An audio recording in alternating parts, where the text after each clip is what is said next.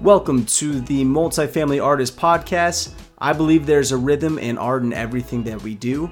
This is my journey about how I went from being a hip-hop dancing engineer to a multifamily real estate investor. If you want to learn more about how you can start investing in real estate, stay tuned to learn from multifamily real estate investors and hear how they found their rhythm and created their own sound investments. What's up, everyone? Welcome to the Multifamily Artist Podcast. I'm your host, Taylor Koo, and I'm on the journey to go from hip-hop dancing engineer turned multifamily real estate investor.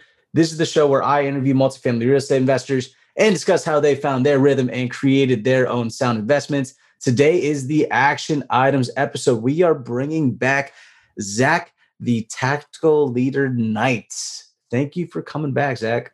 I'm happy to be here, Taylor. Thanks for having me, my friend.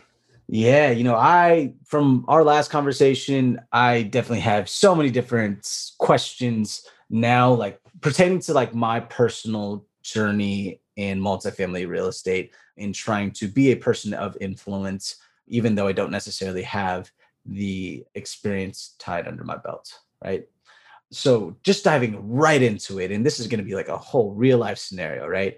My goal, I'm looking to raise capital for general partners over in Austin, and the goal is 500,000, right? But then, now I'm thinking about this. I hate calling it raising capital because I want to help people like with better investments and like help them grow their money. So it's not like I'm just taking their money and raising it for a deal. So I have to figure out how to better say that side of it. But I guess like to go back to what I would love to ask you about, and I'm sort of like leading this whole thing into like a story, right? Is I have my podcast and I post graphics, I post snippets, video snippets, and something that I want to try and get out of is sounding so salesy, right? And when I have these different conversations, like I want to sort of like build a curiosity enough for them to even ask me questions, but then also behind that, gain that trust from somebody else that I am an authority figure, let's just say, in the real estate realm. Now, in order for me to continue to be and want to be an authority figure in the real estate realm, what are some of the ways that I can go about and influence, I guess, like my personal network? I think it's simple, but not simple. Ask questions. We kind of hit on it last time, but there's so many different ways to ask questions attached to, we talked about asking questions to learn more or to show that you're vulnerable, but the know, like, trust factor that gets people to invest or gets people to buy. And I do have a real estate holdings firm just for everybody's awareness. I do hold multifamily attached to our nonprofit where we look for investors. We look for people to buy into our mission, our values, and what we're trying to accomplish with the nonprofit, because it's not turning around and we're giving you 20% of a return year over year. We have 100% occupancy because we have federal funding attached to maintaining 100% occupancy. So you have a guaranteed return by investing in our properties. But that means part of the agreement is that, one, you have to align with our mission. Two, you have to align with our values. And three, you don't get a say in anything beyond your return. So you have to trust us enough to know we're not going to screw you over. And you have to trust us enough to know that we're acting in the best interest, not of you as the investor, not of me as the owner, but of the individuals going through our programs that need housing. So when I say ask questions, a lot of times when I'm speaking to investors, it turns into me asking questions to get to know them. People love talking about themselves, right? You're an interviewer. You get on podcasts. I know you've asked that one question that somebody then talked about themselves for 30 minutes at a time. You have those people that just love talking about themselves. Well, that's human nature. Everybody loves to talk about themselves. So when you look for, raising capital, I don't think that's a bad way to put it. That's the industry term for, hey, we got to get money together so that we can invest it. That's not a bad thing. But finding out what the individuals want, right? Get to know them. Ask questions. Hey, why are you trying to build wealth? Why are you wanting to invest? What are you looking to invest in? and start asking different questions along the lines of like their motivation attached to why they're even interested in investing in the first place. And then you can dive further into why they'd be interested in investing with you. Start asking more questions about, are you young and innovative? Is it something new you're just trying to start out with? Are you a seasoned veteran in the real estate world that wants to maybe take a risk on a young guy that is newer to the world because you're going to drive harder and make sure it doesn't fail, whereas somebody that's been doing it for a while might just cut their losses? And I think you start asking certain questions that are very specific in that realm. It can help correlate them, because then you can turn around and say, wow, this is exactly what I'm doing. If you're interested, the things you just listed, and you restate their answers. You mentioned you like this, this, and this, and somebody that's investing money and raising capital around you. Well, guess what I'm doing? And you can kind of highlight how you're a perfect fit for what they're wanting or not a perfect fit for what they're wanting. And it kind of like weeds out good and bad partnerships. Interesting. Now, I mean, something that stood out to me was they have to be interested first, though, before you can start asking these questions. And the reason why I'm bringing this up is because, like, real life scenario where I was having these conversations, I felt like I almost was like hosting a podcast when I was like asking them all these questions. But then, like, even when I asked those questions just to learn more about them, they were like, whoa, like, why are you asking me all these questions? And then also, it's just like, now it sounds like you're just trying to sell me something when that wasn't necessarily my intentions. So, like, I guess, like, how do you build that curiosity right from the get-go to, like, I guess, like, make them feel comfortable to ask questions? And maybe, I don't know, And I think it definitely is a circumstantial thing where if you're in an environment that is open to that, it helps. And I know you run a meetup group attached to it. Well, that environment is a great environment. Networking is a great environment for you to be asking questions. And I think a big piece of that is, in order to be interesting, you first have to be interested. And if you're interested in an individual, not in their money, not in their bank account, not necessarily their life goals, but like the individual, hey man, what gets you out of the bed in the morning? What drives you to, do X, Y, and Z?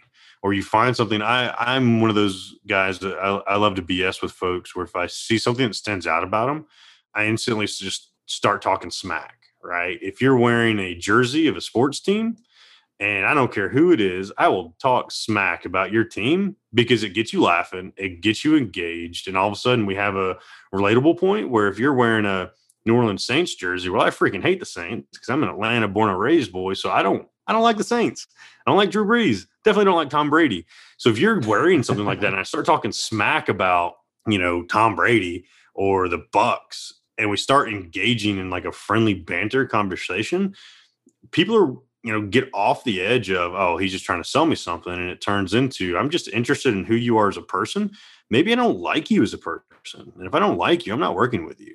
And you know this from working with me about things. If I don't like you, I'm not going to work with you because I'm not going to allow you into my circle of influence if you're not somebody that I vibe with. So be interested in the individual and then figure out if that interest leads to a common place of being a good investor, being a good partner attached to investing something with you. Being interested. And so now, like, let's say they are interested, interests are aligned, like mission values are also aligned. Would that also, because in my head, it's like, well, even then, like for me, I still don't necessarily have experience in that, in this realm. And so I guess, like, is there a threshold that you've seen where, they're interested in you, but then now they trust you with money or a product or one of like your services?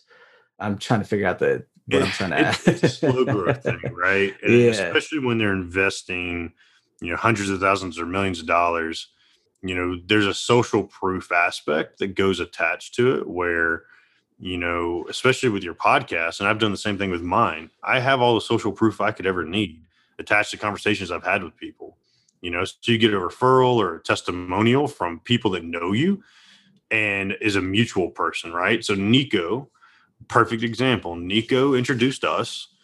You never had met me before, but because you trusted and liked Nico, you got on a phone call with me, and then we started your podcast together.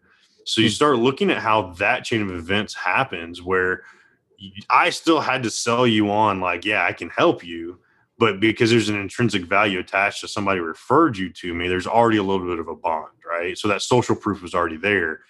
So starting within that network where you have social proof attached to individuals, and you can say, oh, yeah, we had this mutual person, because you could go back. Like if we'd met individually and you knew Nico, and I said, yeah, I know Nico and he does X, Y, and Z, would you not just intrinsically go back to Nico and ask about me?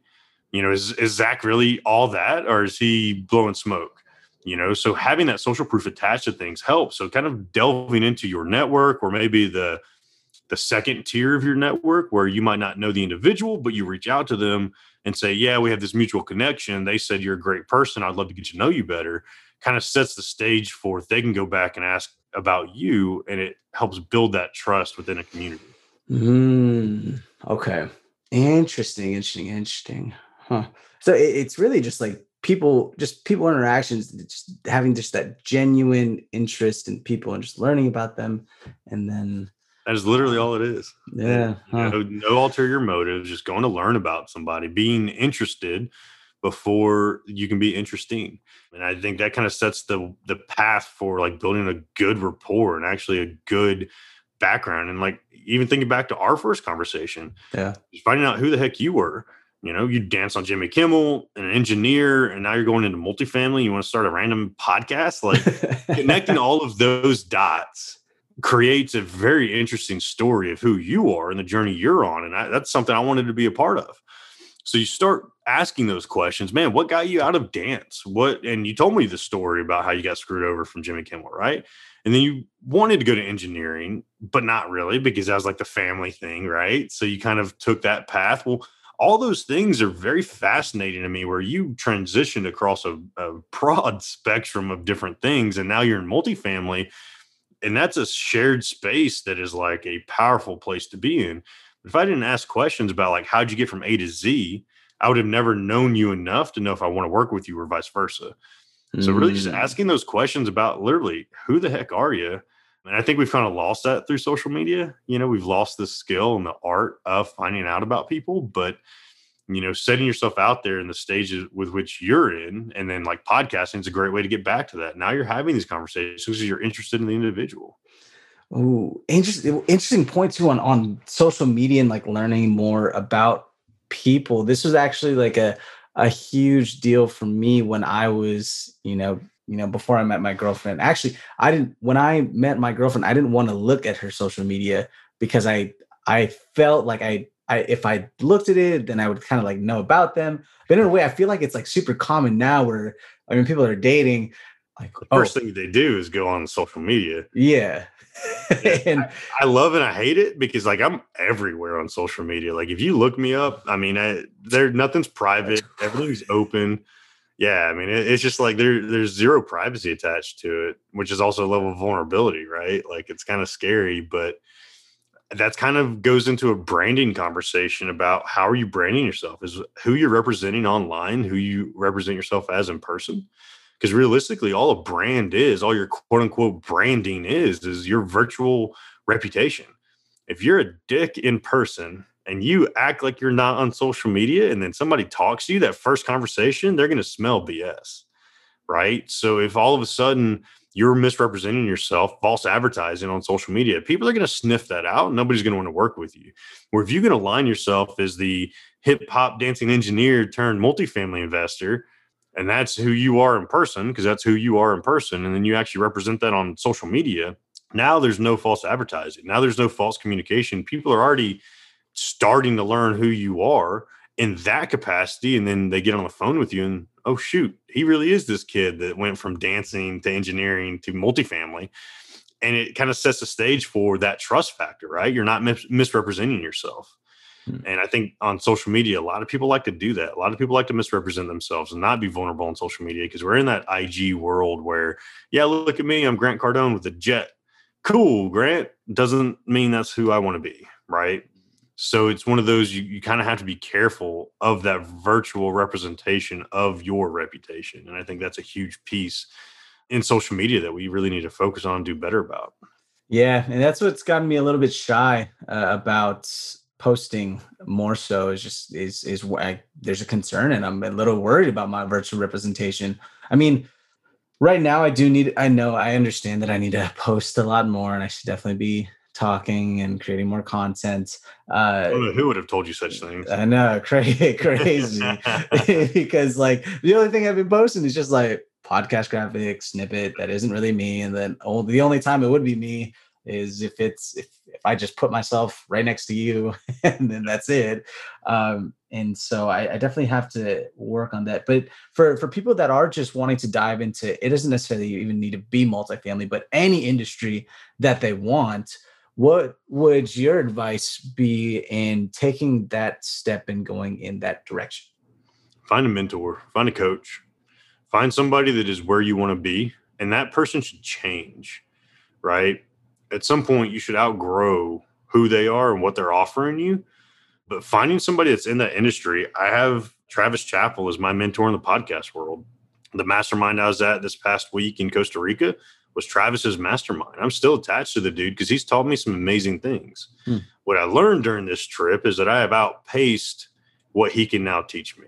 And as a mentor, he will always be a mentor of mine. He has taught me more in podcasting than I could ever ask for. And I then put my own spin on it. And you've seen what that's come into.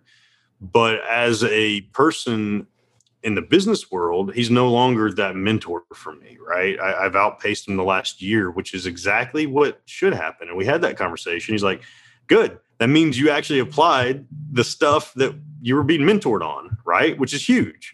So if you're not applying it, you're never going to outgrow that mentor. But it's kind of like a doctor, right? Does a doctor get you better, or does the doctor keep giving you the medicine, right? And you never really get better. They keep treating the symptom. So a mentor, a leader, should always want that person, that pupil, to like outscale them. And then you move on to that next person. You know, you don't hold them back. You don't kind of push that backward or push you. Like, I'm not going to hold you back. Like, all of a sudden, if you become the next Grant Cardone, well, dang, I did a really good job teaching you how to podcast, and I'm going to hold on to that, right? But I think that's the key. Find a mentor. Find somebody that's in that space that you want to be in and learn. Ask questions. Watch. Apply. That's the big thing. Take action. This is the action episode, right? Take action. Like, that's so huge. You know, knowledge without action is nothing. So you have to take action if you're going to be investing and doing everything you're doing. And I want to definitely emphasize too, is make sure you find the right mentor. Just because, you know, well, I mean, in the real estate realm, like I was even just like scrolling through Instagram, like, this one guy's like, I bought a bunch of these houses free. I didn't need any credit, this and that. And, you know, buy my course. And they're not really like mentors. Yeah. Again, social proof, right? I don't buy programs off IG or social media unless somebody I know is taking it and I can get some advice on it, right? Like, I need social proof that it's actually something worth a darn. And I think that's huge, but that also means you have to do the same for others to buy into you, right? Got it. No, I love it. Thank you so much, Zach. This is definitely something for me to chew on as I dive more into the real estate realm. But if people want to get a hold of you, get in contact with you, talk about podcasting, coaching, mentoring, how can they reach you? Yeah, best way, Zack A. Knight across all social media. You can find my coaching brand at Be a Tactical Leader. And then we talked about it on Monday, but I'm doing that 30-day self-mastery course. And really, it's not even a course. It's a 30-day self-mastery challenge that's going live here in probably the next few weeks. So by the time this goes live, I should have the first iteration started, but you can definitely find that at beatacticalleader.com, and it'll be plastered all over that if you want to figure out how to master yourself in a more efficient way. Awesome. Thank you so much, Zach. Thank you, everyone, for listening, and have a good one. Go take action.